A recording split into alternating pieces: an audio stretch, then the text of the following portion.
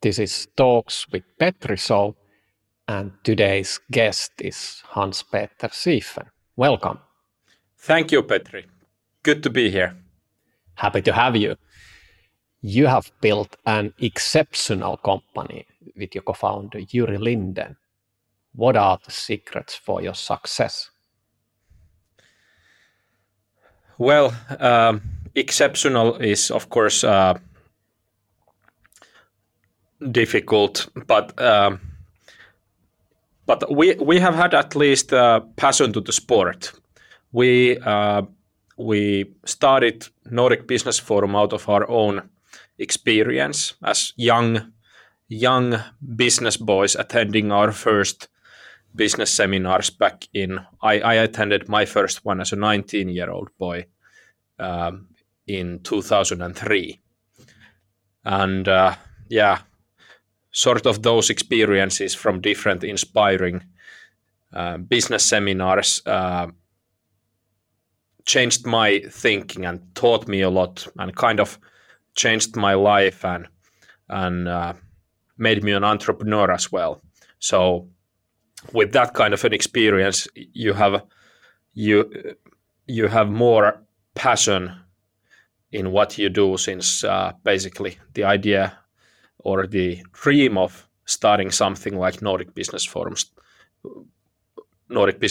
came from that experience and those experiences. So I think passion and the strong feel of purpose is really key and important to making something really significant. But since I stick to my claim that you have made something exceptional, we can go a bit further, what are the elements on that. But I think it takes a bit more. Passion is important. And if I've understood that you've been really wanting to do training and learning from a long time, so that's basically you're fulfilling your dream. Mm-hmm. But did you have some benchmarks or some best practices? Because you started to do it from the very first international phone call a bit differently than the regular other event organizers or people who are providing training and conferences. Yeah. So on the side of my studies, I worked as a sales representative for quite some time, some years before starting Nordic Business Forum, and during those years attended a lot of sales related conferences and also got to organize quite a few. But I mean, our experience when we actually got started was still quite vague in terms of building something really top of the line, and it was not top of the line from the beginning, I think. At least the guests were top of the line in a way. Well, you are now thinking about the 2011 edition with Al Gore, I suppose, but that was not the first one. The first annual main event we had was a year earlier with only Finnish keynote speakers, and it was not close, or it was not in the same category of what Nordic Business Forum is nowadays 11 years later, but it was enough and done with thought to surprise the audience that we had at that time. So we had 700 people in the room, originally aimed at 500. Most of them were entrepreneurs from really small companies, micro companies. A lot of people who were probably still also only dreaming of their own company, and very few experienced business leaders, so to say. So the expectations were also lower, and they were still lower, quite low, I would assume, in 2011 when we managed to bring in Al Gore and we had Sauli Niinistö and so on, big figures. But still, the expectations from our audience were much lower than what they naturally are nowadays when we actually produce one of the best business conferences that there is on planet Earth, I believe. So so it was easier to make mistakes and learn on the way. And anyway, we were playing above the expectations of our customers. So that's always enough, I guess. Have you been raising those expectations, year by year, or is it like that you wanna delight the customers more, or what keeps you going? And you mentioned the planet Earth. So is the next level going to Moon or Mars or the International Space Station? Or how can you delight more? Is there a limit? How far you can go? So far, we haven't found a planet on which there would be competition. But but yeah, I mean, we have been really passionate about becoming better at this all the time, every year. Through the feedback, through the experiences, through benchmarking all over the world, through reading, through watching videos, through our own ideas and innovation.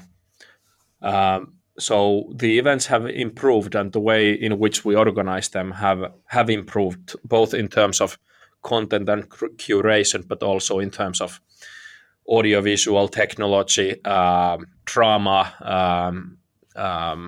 catering, logistics. All has improved, and naturally, when your reputation grows, and when the experiences from the existing loyal customers sum up, the expectations rise up. So, like in any business, you need to be constantly innovating and constantly improving to not only satisfy but also hopefully surprise your customers positively. And if you manage to do it, you keep your customers quite well. So if you surprise your customers positively, they will stay, most probably. And then if at the same time you work diligently with sales and marketing, with acquiring new customers, then you grow. And that's basically the simple growth formula that we have had in terms of organic growth. And kind of this has helped with the unorganic growth as well. We have done some M&A activities when expanding to new countries. Some of them have been successful, some luckily few, but not all have been successful. But it has been easier to go about M&A activities when you have a reputation and people actually want to learn from you, and they see synergies in terms of joining forces and so on. So that's how it goes, step by step. If the first event was like an MVP in a startup world, could we actually just make a tiny exercise and think about, like you said, you've been improving things over the years and picking up different bits and pieces and making them significantly better. And now over 10 years, you made also a documentary, which I recommend everybody to watch, see what's the spectacle before the COVID hit. So 2019 event. So for example, I remember in the very beginning, you did a lot of sales. So it was cold calling, and it was maybe 4/5 of the whole, fulfilling selling the tickets. That was basically with direct sales, and then you started also with the matchmaking application 2011 already, Prella, or was it around that time, at least experimenting. So there are these elements which been coming. So maybe you could run through, and I can obviously, contribute and help as well to sort of, maybe analyze and pick up, that how do you build a hugely successful and exceptional event in 10 years, year by year? Yeah. You don't need to go all the years, but I mean that, the speaking sort of the components which are crucial. Yeah, like you said, both Jyri and myself, and it was only me and Yuri for the first 1.5 years, I believe, or something. We come from a sales background, so we are pretty simple sales boys, and the only thing we thought we knew well was selling.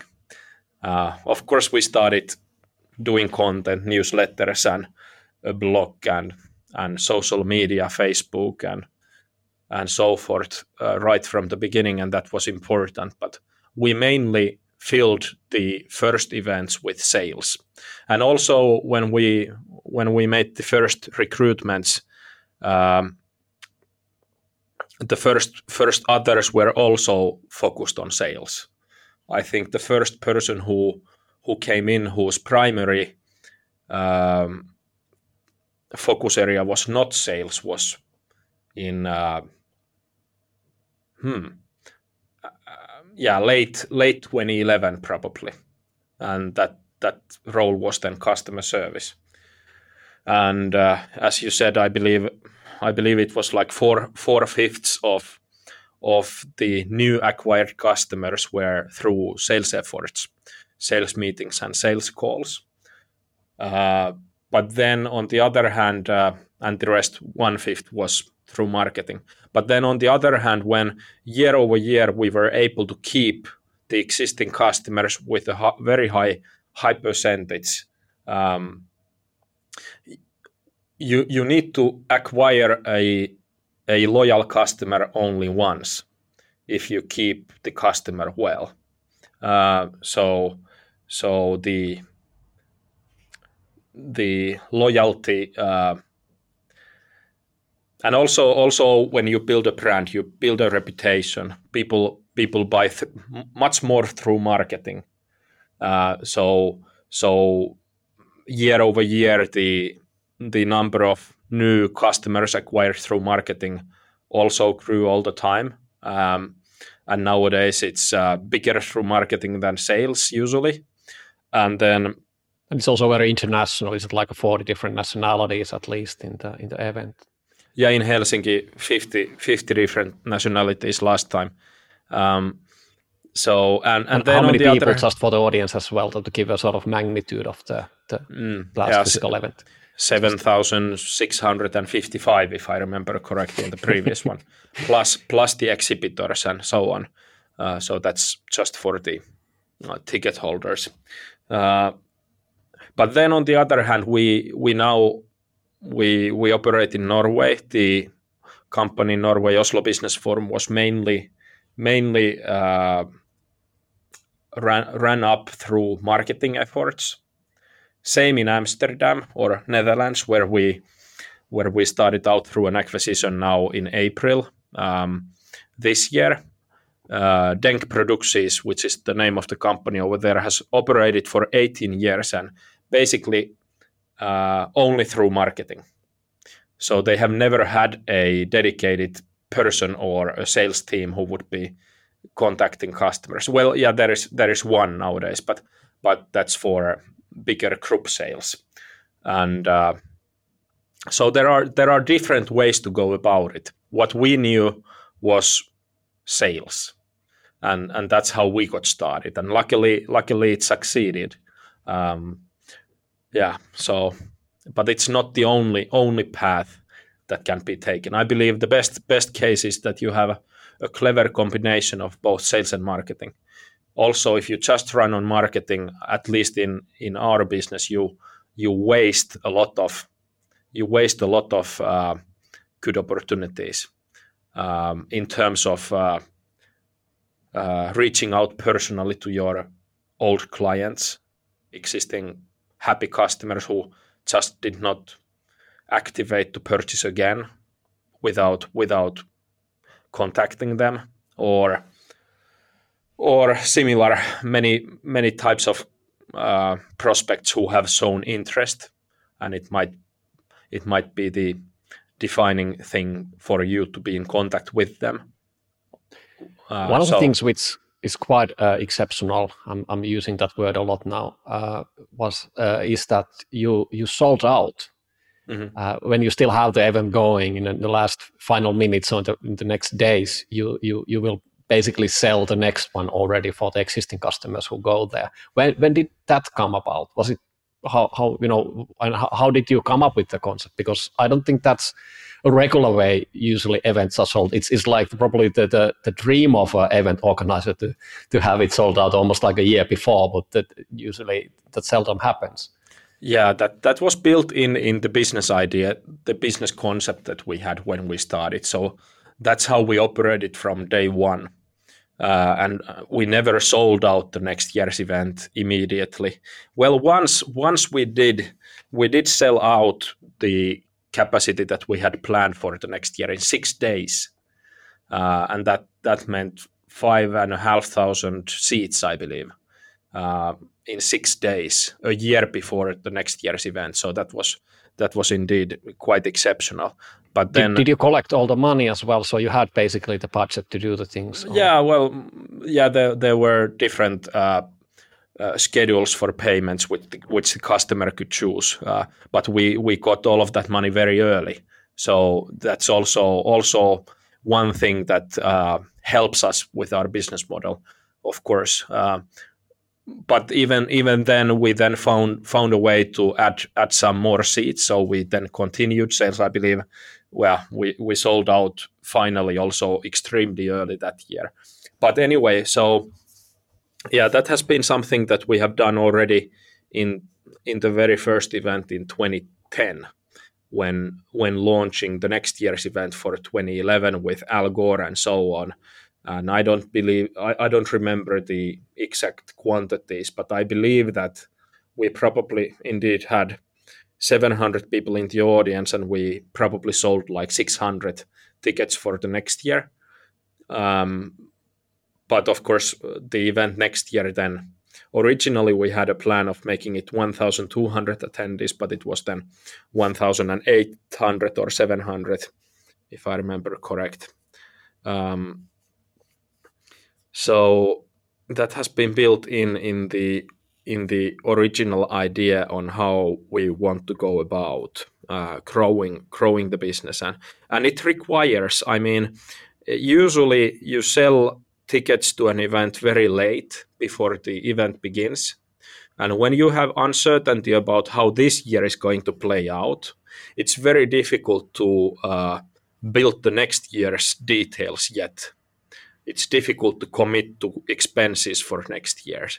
So you need to kind of be building at least two major events, 12 months apart from each other at the same time, to be able to launch the next year's event in an attractive way. That requires quite a lot, but that's how we have been just doing from day one, and so far it has been good for us. Then there's also the cultural aspect. In the documentary, it's shown that you have almost 1,000 people at the day of the event working for the event. There's volunteers, there's a lot of people involved. How did you build the culture and get everyone sort of organized for those things, and because the magic happens on those days, and there are some magical moments in there, and you try to create also some magic. Maybe you can give some examples what those magical things are, but it doesn't happen automatically. You need to build that. Yeah, the 1,000 people that you refer to, that's I'm not sure how much it is during the event days exactly, or I should look into it, but it's close to 1,000 during the event build-up week and the event days and the build-down days. In many cases, the people who build up the event, or many of those people, are different than the ones who run the event during the run days. But all in all, it's almost 1,000 people. Regarding the culture and how we have built it, I believe it boils down to what I mentioned in the beginning. So the strong feel of purpose.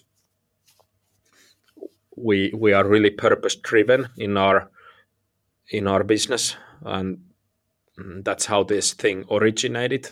Is it coming from you and Yuri, or did you sort of figure it on the way, or did it come from the speakers, or it was sort of combination of all of the above? Well, I guess, of course, a combination of all of the above, but I believe it originated from the way in which we actually got the idea and how we felt a strong feel, how we felt a strong feeling of meaning, and that's why we were attracted to start doing this. So that's where it has originated from, the founders' feel of meaning and purpose, I guess, and that's where the passion originated from. And I believe that's how it's for everyone working for the event also. So there is a strong feel of meaning and purpose when producing the event, and that leads into passion.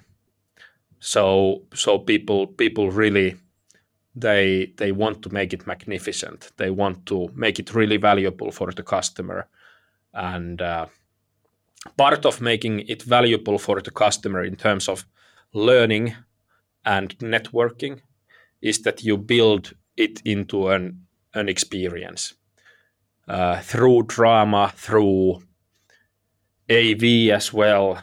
Sounds a bit boring, but definitely plays a part in building up the feeling and the experience. But then also, when does the experience start? If I'm the conference, I buy the ticket now.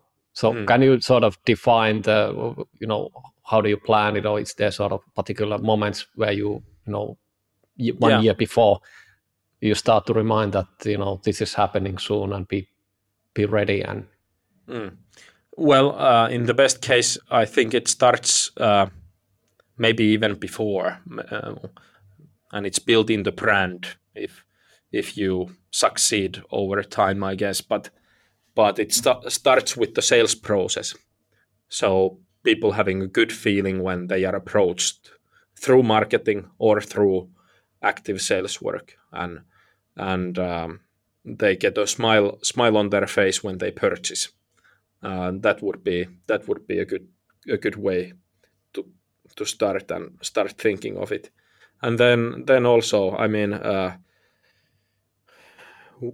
we of course try to pay attention to all of the communication, the pre-communication, and so on. But really, when we meet the customer at the first time, for example, at the railway station when they arrive, or at the garage when they park their car, we aim to treating them in an exceptional manner, with smile, with attention to detail and care, and yeah, what I was about to mention as an important part of the experience is the service and the care that we try to give for each of the customers, even if it's a really large event with thousands of visitors. So yeah, and the work that our team has been doing on that end, the customer service end, and all of the students who work at the event, or in the early days led by Mikko Jaatinen, who was leading those operations with us, and nowadays by Salla Seppä, and also others in our team. The work has been just exceptional. I mean the spirit within all of the students who have different roles in the customer service end of the event, that's just exceptional. You mentioned some of the surprises and so on.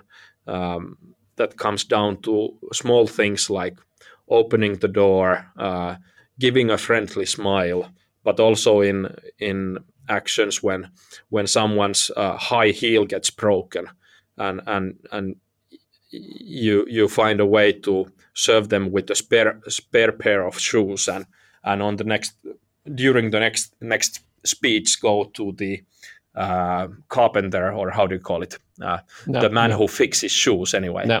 And then you bring the shoe back the heel fixed when the next break begins. Those are magical things that you can do if you have enough love and dedication to the sport. And that of course creates a lot of happy customers and also a lot of visibility on social media sometimes as well. All of which has contributed to making our events grow. Is it becoming harder to sort of delight or surprise the 10-year-old regular customers who are your loyal customers for over a decade? Yeah, kind of.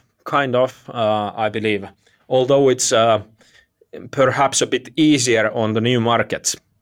I mean, we can do things that we have found really successful during the years as new things on a new market for a new customer base. And each year there is also a lot of new customers at Nordic Business Forum in Finland also. But still we also get better each year. So always from the previous event and from other opportunities we learn, and we can do things better each year. And sometimes we innovate on something totally new, and of course we aim to do that every time so that we would surprise the customers in a big way, but with not only focusing on the next customer service trick. I mean the main thing is anyway the value that we try to provide the customers with through the world leading business thinkers and the networking opportunity around it. So we are not still trying to become a customer service showcase or a circus. We are trying to maximize or optimize the value that we produce for the customers, and all of these experience stuff around it just contributes to people's learning. I mean, usually most business seminars are boring. You have a lot of people who battle against falling asleep, and that I guess that's what the coffee is for. There usually just Yeah, and I mean there is a lot of coffee consumed at Nordic Business Forum as well, definitely, but that doesn't contribute to learning or better networking. What contributes to learning is that you make the customer excited and you awaken emotions within the customers through different ways of drama and experience. And then the customer is awake and the customer is learning and really getting value out of it. So all of it in the end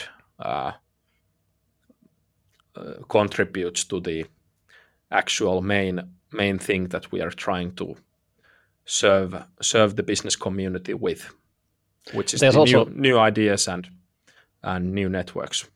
There's also a lot of details, tiny things which add up to the total experience. For those who are not seeing this as a video, can you describe what's behind you and where it's coming from?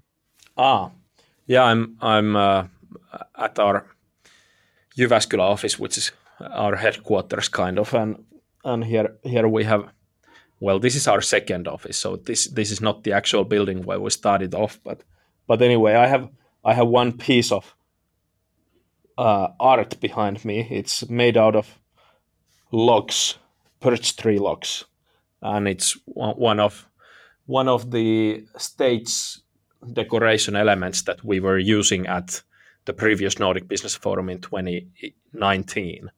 So yeah, it's a beautiful piece of art, and that's all that I can tell about it, I believe. You also been doing some voluntary things, Inspiration for Two, and was it 2019? You also bring some young ballet dancers also from the opposite side of the planet. And what's the inspiration for doing these things? Can you elaborate a bit? How they came about?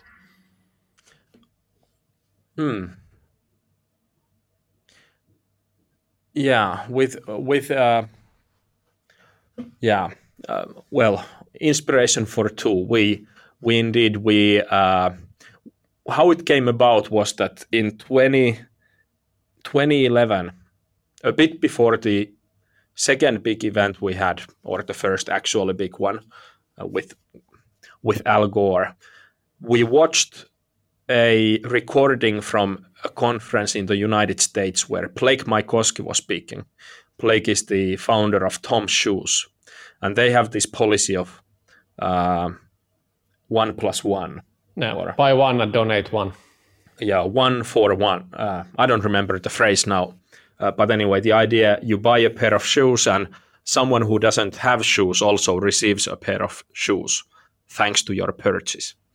And we were just inspired about that, and thought what kind of an idea could work for us in the same manner. And then from 2012 to 2016, for each ticket purchased, we visited a school and gave a lecture on entrepreneurship or intrapreneurship to a student. So we probably visited a school 250 times during those years. Different schools, some schools with new students twice, all over Finland, and that's how it came about, that part. And then the other one you mentioned, the ballet dancers from Peru, who are from a slum or from a less wealthy area anyway in Lima, and who have not had access to such a hobby, which usually has been a hobby for more wealthy families. But then there has been a teacher in Lima, or a ballet teacher, who wanted to make it possible for some young children from less wealthy families over there, and we saw a video of this magnificent story online, and invited them in. In many cases, you can teach a valuable story. You can inspire someone to do something similar, something meaningful, through having these things as a part of the drama that you build into the event. And I mean, laughter is powerful if you make people laugh, but moving people also in tears sometimes is even more. It needs to be a combination, of course, but you don't want everyone to be crying throughout 2 days, but it's good to really move people in emotions, and sometimes we succeed really well, sometimes not as well. We look for different ways on doing so, and hopefully in a meaningful way. So, can you give some examples over the last 10 years of highlights, and why not also something which you think was amazing and didn't work out exactly as planned? Yeah. In general, the ones that have worked exceptionally well have been the ones that have had a really meaningful, touching story to them.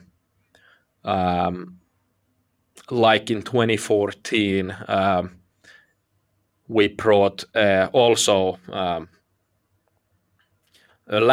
something called Landfill Orchestra from, I don't remember. Probably Colombia or Ecuador. I believe. I have a weakness in memory here at the moment, but we actually, yeah, it was 2015. Now that I remember better. So in 2014, one of our speakers, Sir Ken Robinson, who passed away last year, I believe. And I think his TED talk was one of the most watched in the world, at least at one point. And one of his examples about innovation and creativity during his keynote speech in 2014 was this landfill orchestra, the young children from a poor area with their teacher as well. And then for 2015 we just wanted to work on finding that orchestra, which we found online nowadays, of course. And it was actually quite difficult to get an answer. I was contacting them a lot in English myself. And then after a while we thought that, hey, Mikko speaks Spanish, so let Mikko try. And then he got an immediate answer. Or at least much more easily an answer.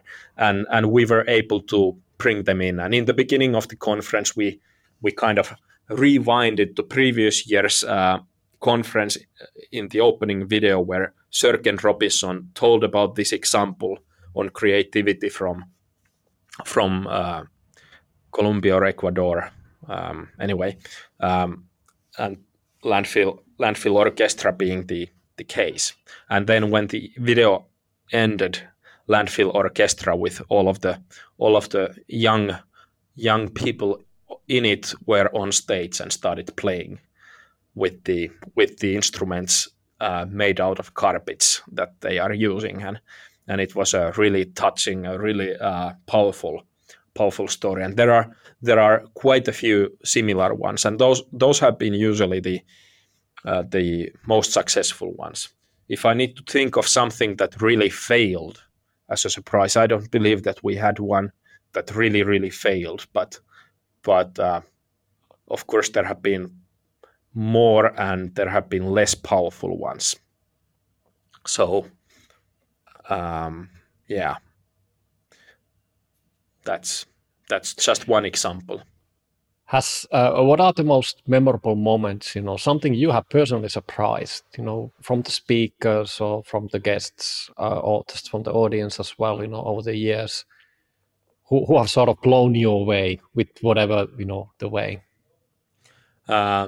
That's rather easy. I think Jim Collins, Jack Welch, and Arnold Schwarzenegger have been the ones to blow me away personally the most. They were all, well, Jim is one of a kind. I guess all of them are one of the kind. Yeah, all of them are one of the kind. Jim is just amazing in his cleverness, and he really. We had a cup of tea. He wanted to have a cup of tea on the previous day before Nordic Business Forum at the hotel in Helsinki, and he just you couldn't refuse, even though I guess you would have been kind of busy for the organizing the event as well. Well, what would be more important than to ensure that the speaker has all of the information he or she needs to make the presentation on the next day marvelous. So that was definitely a top priority, and he taught me. He asked what business are we in, or what are we actually doing from my point of view. I don't remember what I answered, but he said that you are building business leaders, and that's the most valuable thing for the society that you can do, to build better leaders. That has huge effects, and that then was a really meaningful way to say what we are doing and what's the meaning of it internally and externally as well later on. Jim is my hero in terms of many business lessons. And then Jack So Welch, he actually changed your business as well. kind of, yeah. In many ways, we have also much before ever meeting him, we have built a big part of our strategy on his teaching and so on. But Jack Welch, wow, an amazing persona. Was really bright, really warm. He was at Nordic Business Forum in 2013 in Jyväskylä, the last year in Jyväskylä, which was a really magical year, in all ways. For those who don't know the geography in Finland too well, Jyväskylä is not exactly close to Helsinki. You almost have to fly there or drive many hours. And how big was the venue at that last event there? Well, we had 3,319 seats. I think I remember that one quite exactly, 3,319, and it would have been challenging to have more. Not only in terms of the venue capacity, but also in terms of the hotel capacity close by Jyväskylä. But anyway, Jack was absolutely fantastic, and the way in which he was helpful during the dinners, or how interested he was and how warm he was and so on, was exceptional. And then also later on, for 2017, I believe, I was attending C2 Montreal conference for benchmarking and learning in Montreal. And during my trip, we sold out the Helsinki event. And that was in April or May for the event in late September or early October. I don't remember which it was. And I opened up Twitter and I saw Jack Welch sending me a public tweet, tweeting congratulations. He was visiting in 2013, and in 2017, early 2017, when we sold out the 2017 event, Jack Welch tweets a congratulation to me on Twitter. Also, about the same year or a year later or a year earlier, I'm not sure, but we had a topic internally that we really needed to pay attention to and discuss. That the topic was culture, and we had a pre-Christmas gathering coming up, in which we usually have a content part as well. And I was thinking that who would be a good visiting remote speaker for us, and then I thought that, well, Jack Welch would at least be someone exceptional to speak to us on this topic a bit and help us understand culture better. And I sent him an email asking that would it be. I'm pretty sure that I should not even send this email, and it will not be probably possible, and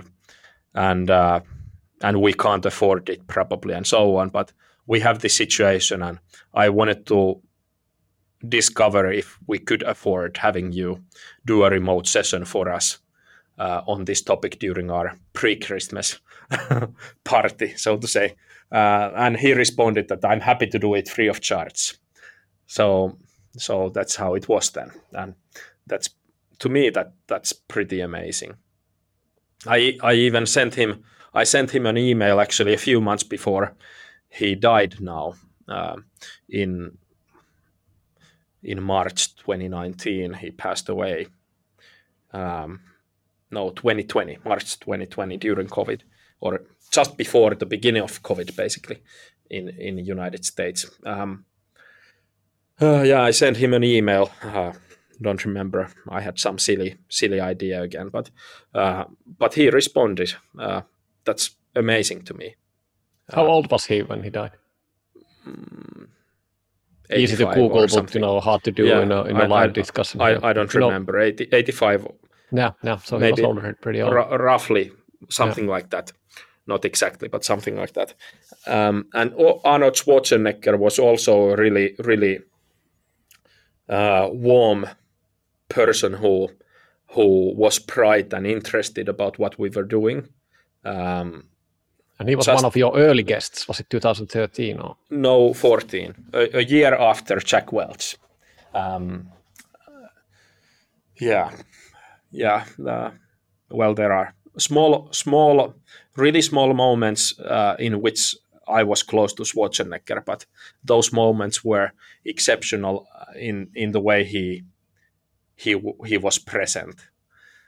And of course, he made quite a contribution on stage. His session was amazing. After the session, when we were going from backstage with all the security guards around, and he was going to a small photo opportunity with a sponsor, Reactor, actually upstairs, and we needed to go through the masses of people.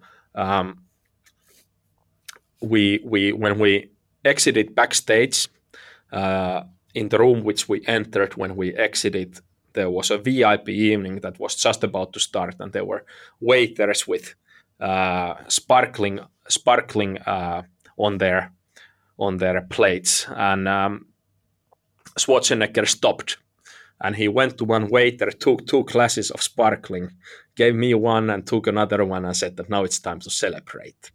And then we had a small moment of a sip of sparkling.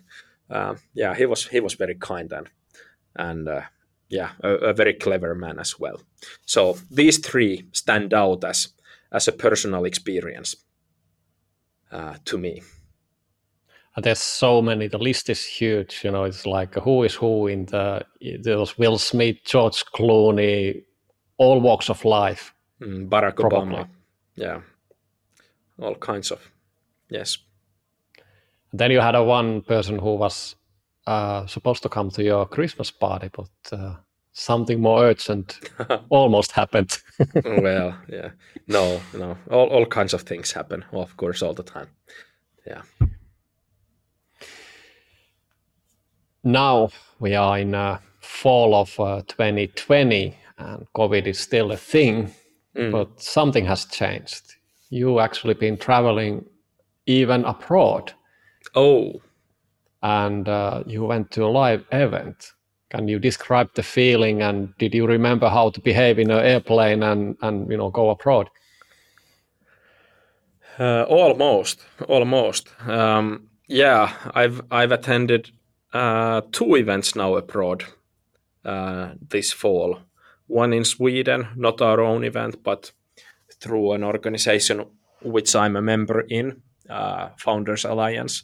And then we had last week our first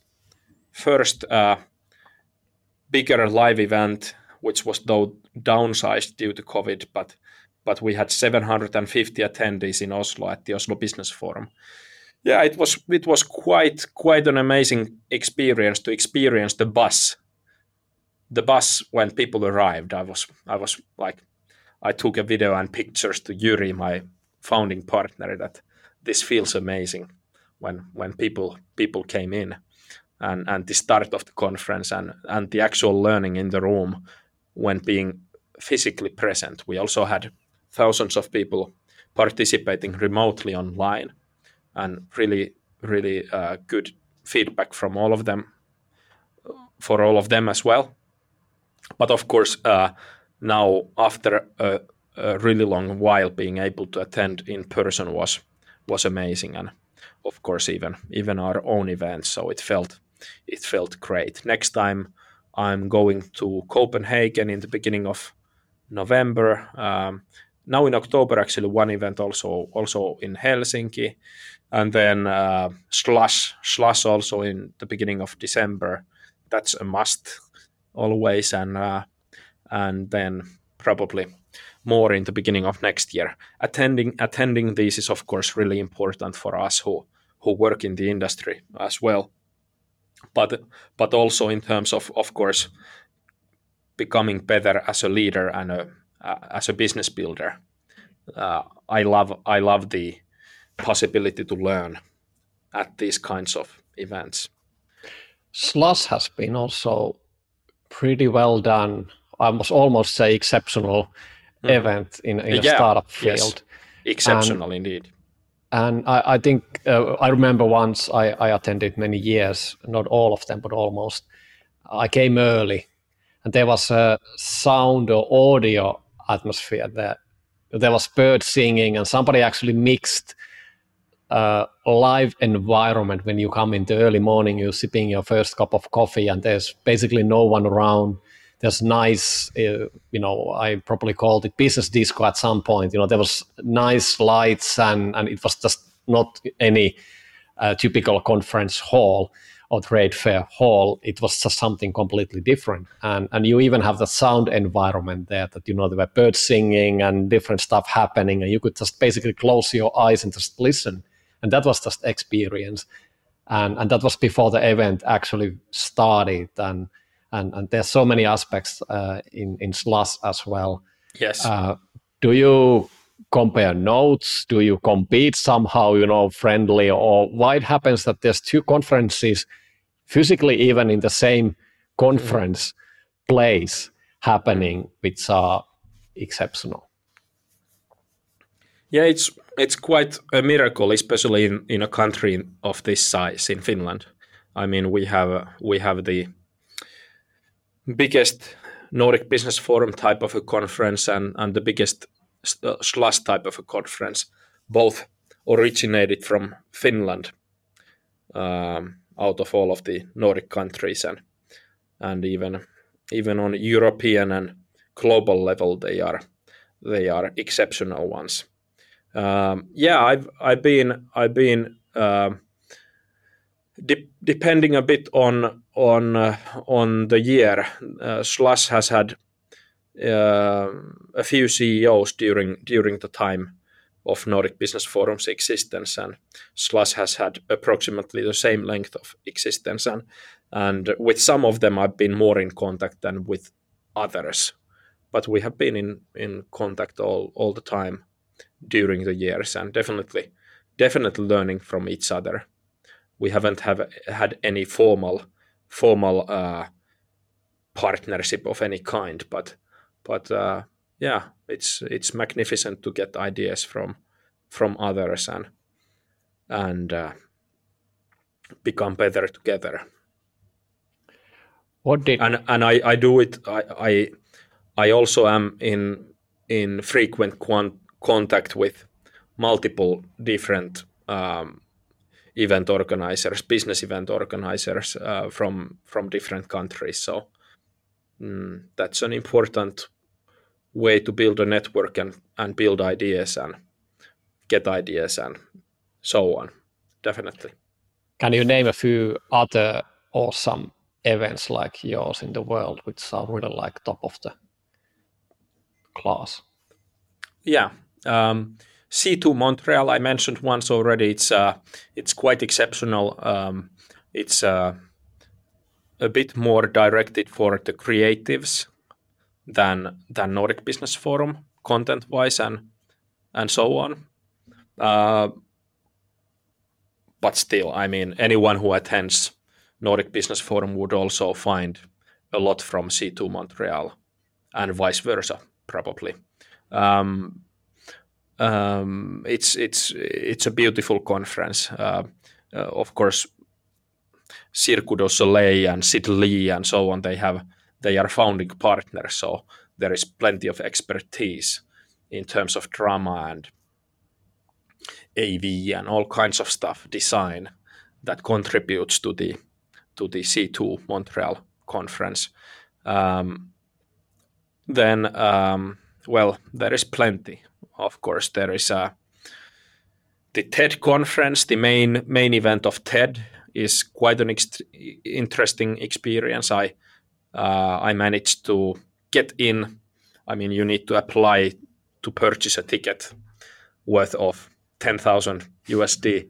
You need to apply to purchase it, and I got it for 5 as a first timer.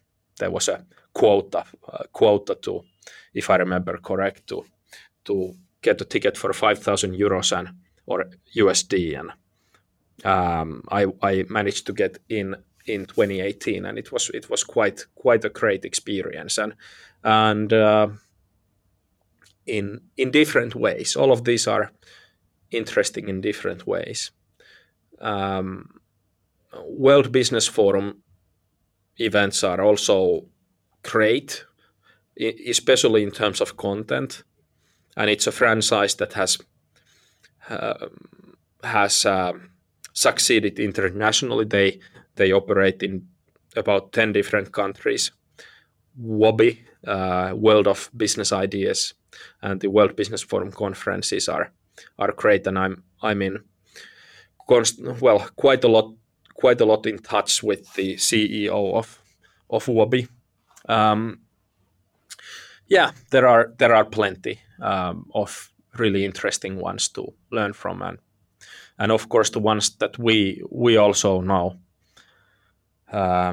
play a part in, Oslo Business Forum and the DENK produces events, with especially the big ones, the Amsterdam Business Forum and so on. They are also top of the line to get inspired with and learn from. So there is plenty. When COVID hit, you needed to cancel like almost all the other event organizers, your annual event. And can you describe what did you need to do? All that stuff now in retrospect, because we see already light on the tunnel, but not everything goes back to the same. And you also missed a few of the events because you canceled this year's event as well. So there's a skip of 2 of them now. So how do you restart? And what are your feelings for the future? Well, my feelings are pretty bright for the future. It is of course sad that we needed to cancel 2 events for which we were really working hard at in Helsinki and also in Oslo. In Oslo we had a smaller version last week.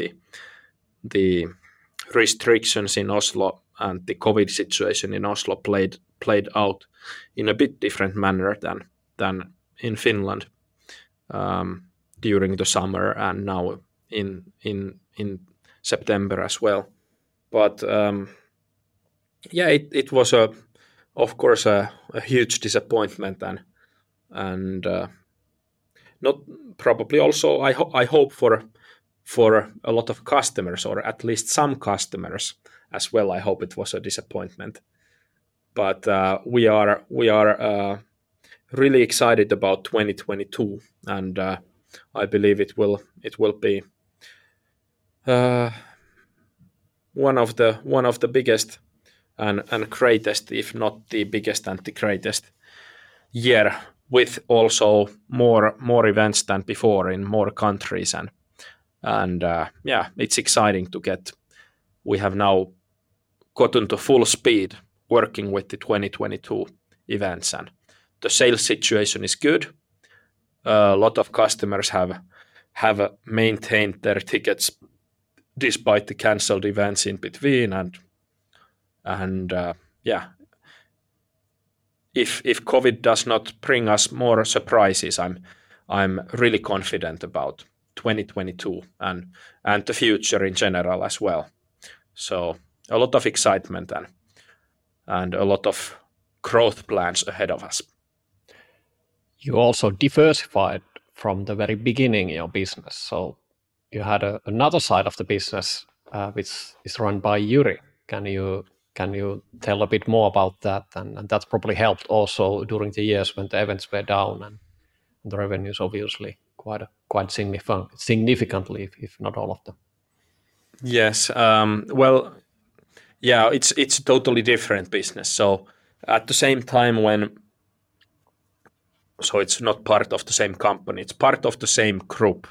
We have with Yuri, my co-founding partner, we have something called the Nordic Business Group, which owns the Business Forum group, including Nordic Business Forum, Oslo Business Forum, and Denk Producties and Amsterdam Business Forum in the Netherlands.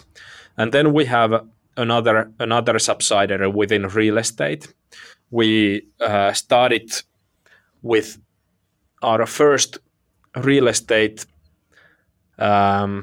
We bought our first apartments with Yuri quite simultaneously with starting Nordic Business Forum. That was 2009, and that has grown. Originally, we did real estate things and Nordic Business Forum things in just one and the same company, but they are. I mean, there is not much common in them as a business. So in 2012, we separated the businesses into their own companies, which are totally separate except for the same mother company, Nordic Business Group. So the real estate has been good and it has been profitable. So in a way, it has helped. I mean, we have had good years, but there has not been any financial support during COVID from our real estate company to the Business Forum companies. So there is not a connection. There is no such connection in these times. But yeah, Yuri has been responsible for our real estate operations, and I've been responsible for the Business Forum operations, and that's how it has been for quite a long time. And we both then are active in the board of directors of both companies, or I'm active in the board of directors of the real estate operation, and Yuri is active in the board of directors of the Business Forum operation. So that's the connection. So it's just basically because you have different interests, you just want to do stuff together, so you have different divisions, and that's basically the reason for the two lines of businesses, more or less. Yeah, we were both active on both in the very beginning, but then when both grew, I mean, you need to have a lot of focus on both. And Yuri ended his operational roles at Nordic Business Forum in 2018, early 2018, when Aslak joined as the CEO of Nordic Business Forum. That's when Yuri ended his operational roles, but he's very active and especially through the strategy level. And I stopped focusing on anything operational on the real estate side in 2011 or 12, so quite early. And Yuri has had the operational stuff under his fingers on the real estate business. What about the international expansion? Can you walk us through how that's been happening and what can be learned from your experience, and maybe there's some stories as well? Yeah. So we of course started to try to attract international attendees to Nordic Business Forum, especially already in 2012, and we also managed to get some international attendance, especially from Estonia, but also from other countries. I mean, was there any particular reason it was Estonia and not like Poland, or it could have been Sweden, or yeah, there were people attending also from Sweden and multiple other countries, but a bit more from Estonia than others. Of course, the travel from Estonia to Helsinki is very simple. It's quicker than come to Helsinki from Jyväskylä, where I'm today. So it's close by. It's very convenient and close by. So if you have customers in large quantities from Oulu or Tampere or Jyväskylä or Turku, why not from Tallinn? I mean, it's equally close or closer to Helsinki. Then for 2013, we wanted to recruit personnel in Estonia. So in November 2012, we started an office in Tallinn, and led by Priit Liiv, who has had magnificent success in Estonia and the Baltic countries. He's now the COO of Nordic Business Forum, and we also had good traction for 2014 in Russia, and we had an employee in Russia from late 2013 to 20, I don't remember exactly, 2016 or such. 2014 was extremely promising.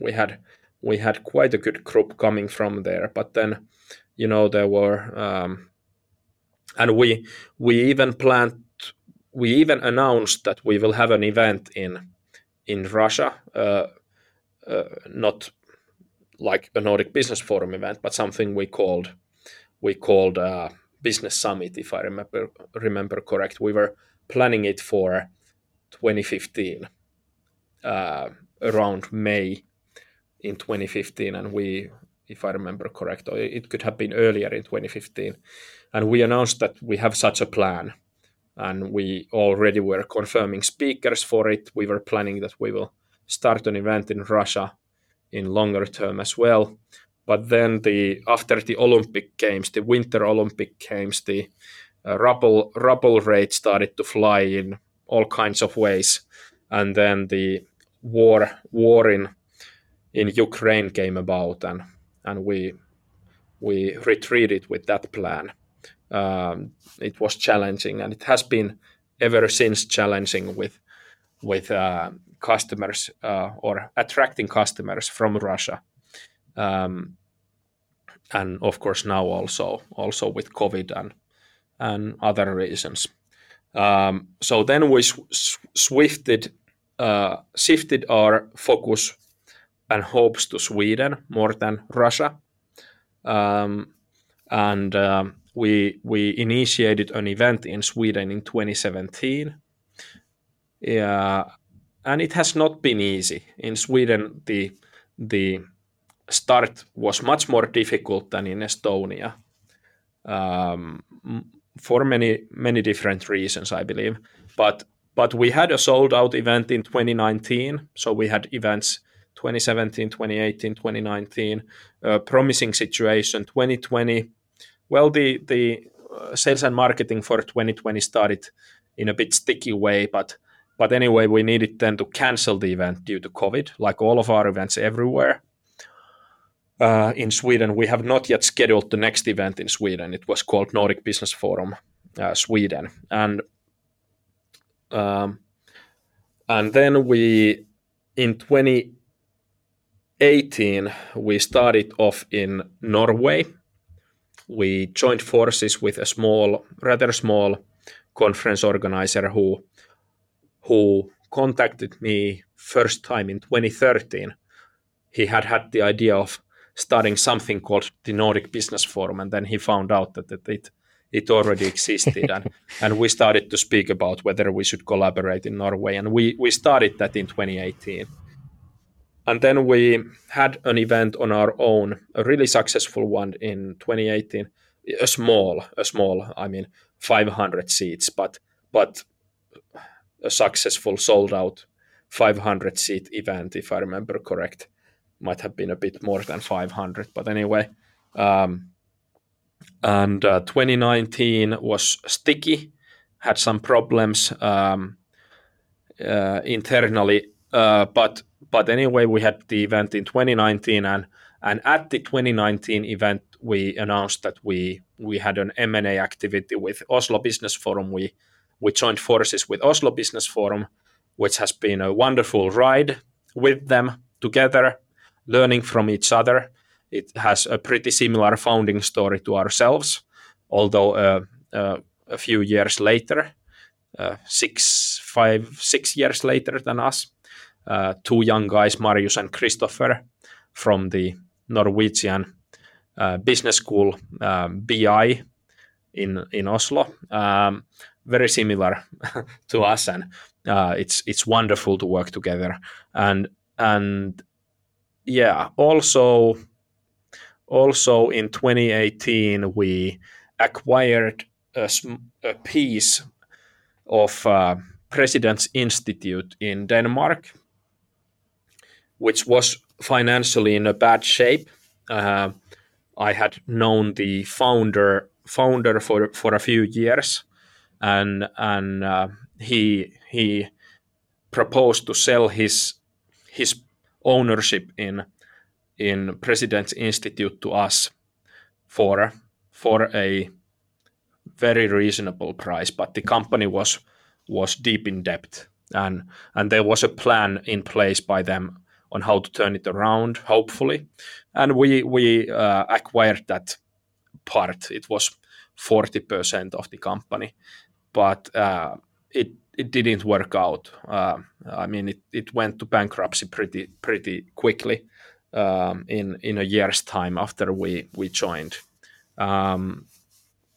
So that was very promising for the Denmark market, and now it has a new owner. They are running the business in a good-looking way in Denmark, and we are in constant contact with them as well. But we have no ownership or no role in President's Summit or President's Institute nowadays. So that was a failure for us. And then now 2020 April, this year in April, we acquired the majority stake at my colleague's company in the Netherlands called Denk Producties, which has been pre-COVID at approximately 4 million euros in revenue and normal, good profitability. And they are doing great stuff. They have a portfolio of about 10 to 12 different seminars a year, and we are building up something called the Amsterdam Business Forum on top of it. And yeah, it has been a great few months to work together, but of course it was quite a lot of months already before April when we finalized the transaction in the Netherlands, when we already worked together on it. And yeah, it looks good, and we are expanding through similar activities, hopefully, in the near future years as well. So looking forward to all the expansions that we are planning to make, hopefully. So what is the plan, if you can reveal that? Are you gonna sort of not copy paste but adapt the Finnish model to other countries, or is it more like coming from the existing players who will so acquire? usually we are looking for an entrepreneur or a team who are hosting really good events, which we can still make much better together with what we know and with what we can contribute with, and with that increase the loyalty within their customer base and make the business grow. So that's basically the logic. But there is plenty that we usually also learn from them. I mean, they know other stuff much better than we do in many cases. So it's there is a lot of synergies usually, and everyone gets better. The match in mission, the match in vision, and the feel of purpose is key, and that's also one reason on why I have been during the previous years spending quite a lot of time to get to know my colleagues in different countries with rather similar events. Is that I try to see if there are good matches with whom we could grow, and yeah, there have been a few, so hopefully more to come. Have you taken any external funding? I mean, external investor money, or is it basically just owned by you and maybe with employees? Yes, it is. So we are a bootstrap, as it's called. We have so far no external investments at Nordic Business Forum, and also no external investments at our real estate business with Jyri. Of course, in real estate, the banks play a big role in real estate, but in Nordic Business Forum we have had one loan that has actually been utilized. Only one loan in 2010. A long time ago. Long time ago, and we have a credit limit, but we have never been using it, so we have been rather lucky. No, we had one loan.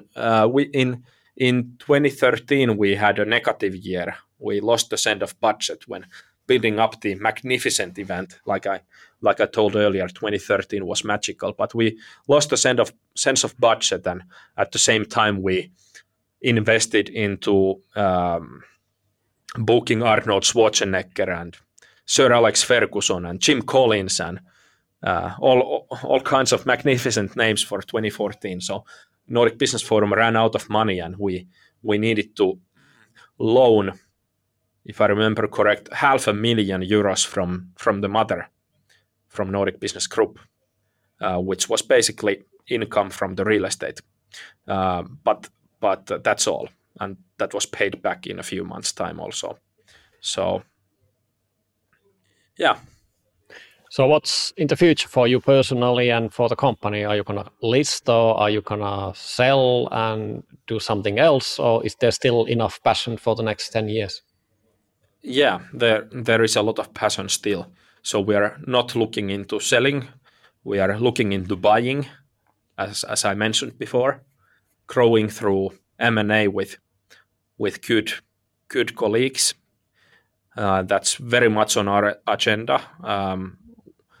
But of course not forcing it, so there needs to be a good match and it needs to make sense for everyone. I'm not too, and we are not too interested about one day listing, but you never know if there would be a good reason for it.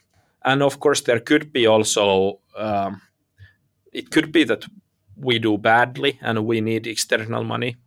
Luckily still now, even after or during COVID, we have not needed it. We have found other solutions, but there could be a bigger acquisition that we would do, for which we would need external money, external investment. So it's possible that something will come, but so far we have been proceeding with smaller scale acquisitions, which we have been able to fund ourselves. What is your favorite word? My favorite word?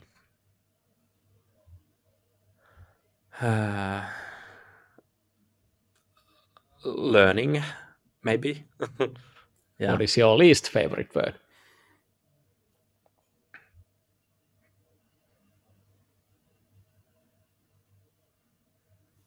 I don't know. Some ugly cursing word, probably, maybe. What turns you on, creatively, emotionally, or spiritually?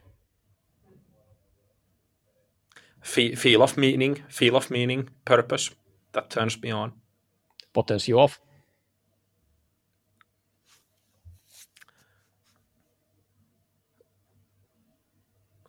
Lack of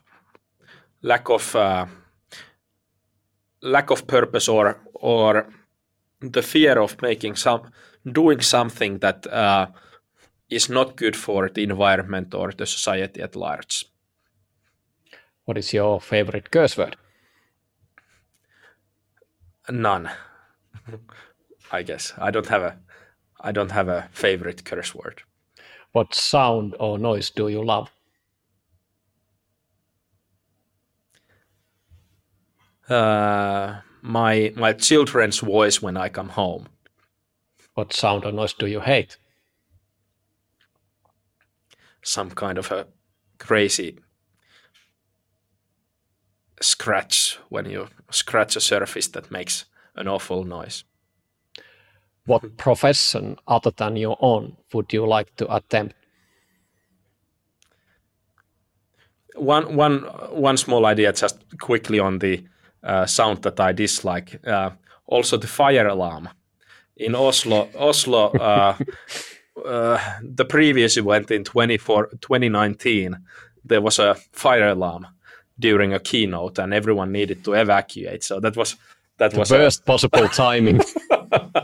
Yeah. What was the next one? What profession other than your own would you like to attempt?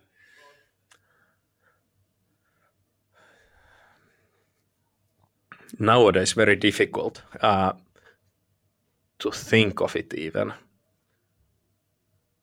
Well, an entrepreneur in a different industry. What profession would you not like to do?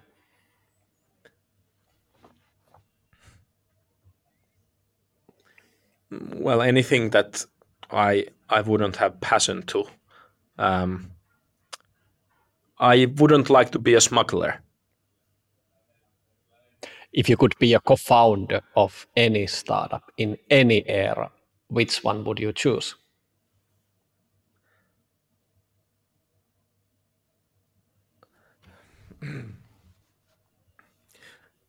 Well,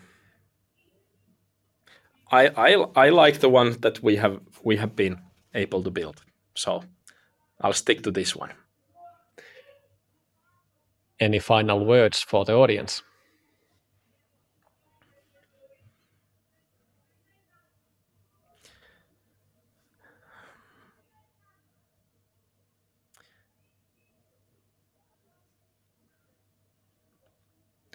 Well, I guess, you could say any kinds of life advice, which doesn't apply to everyone, but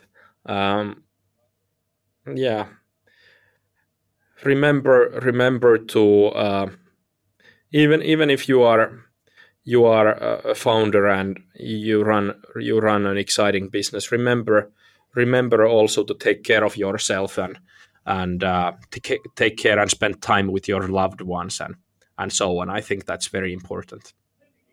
And it's so easy to forget that as well when things are going, and especially when things are not going that well, and that happens. Sure. Yes. It's not if you're an entrepreneur, it's when. Yes, correct. Also. Yes. Thank you, Hape, for this amazing, exceptional, I just needed to add there, and very insightful moment. And for the audience as well, hopefully you enjoyed. If you liked, please follow Nordic Business Forum. Even better if you visit the next event, check their website for that. And if you really enjoyed listening to this episode, how about sending to one or few of your friends and colleagues so they can enjoy and learn as well. Thanks for listening. And till next time.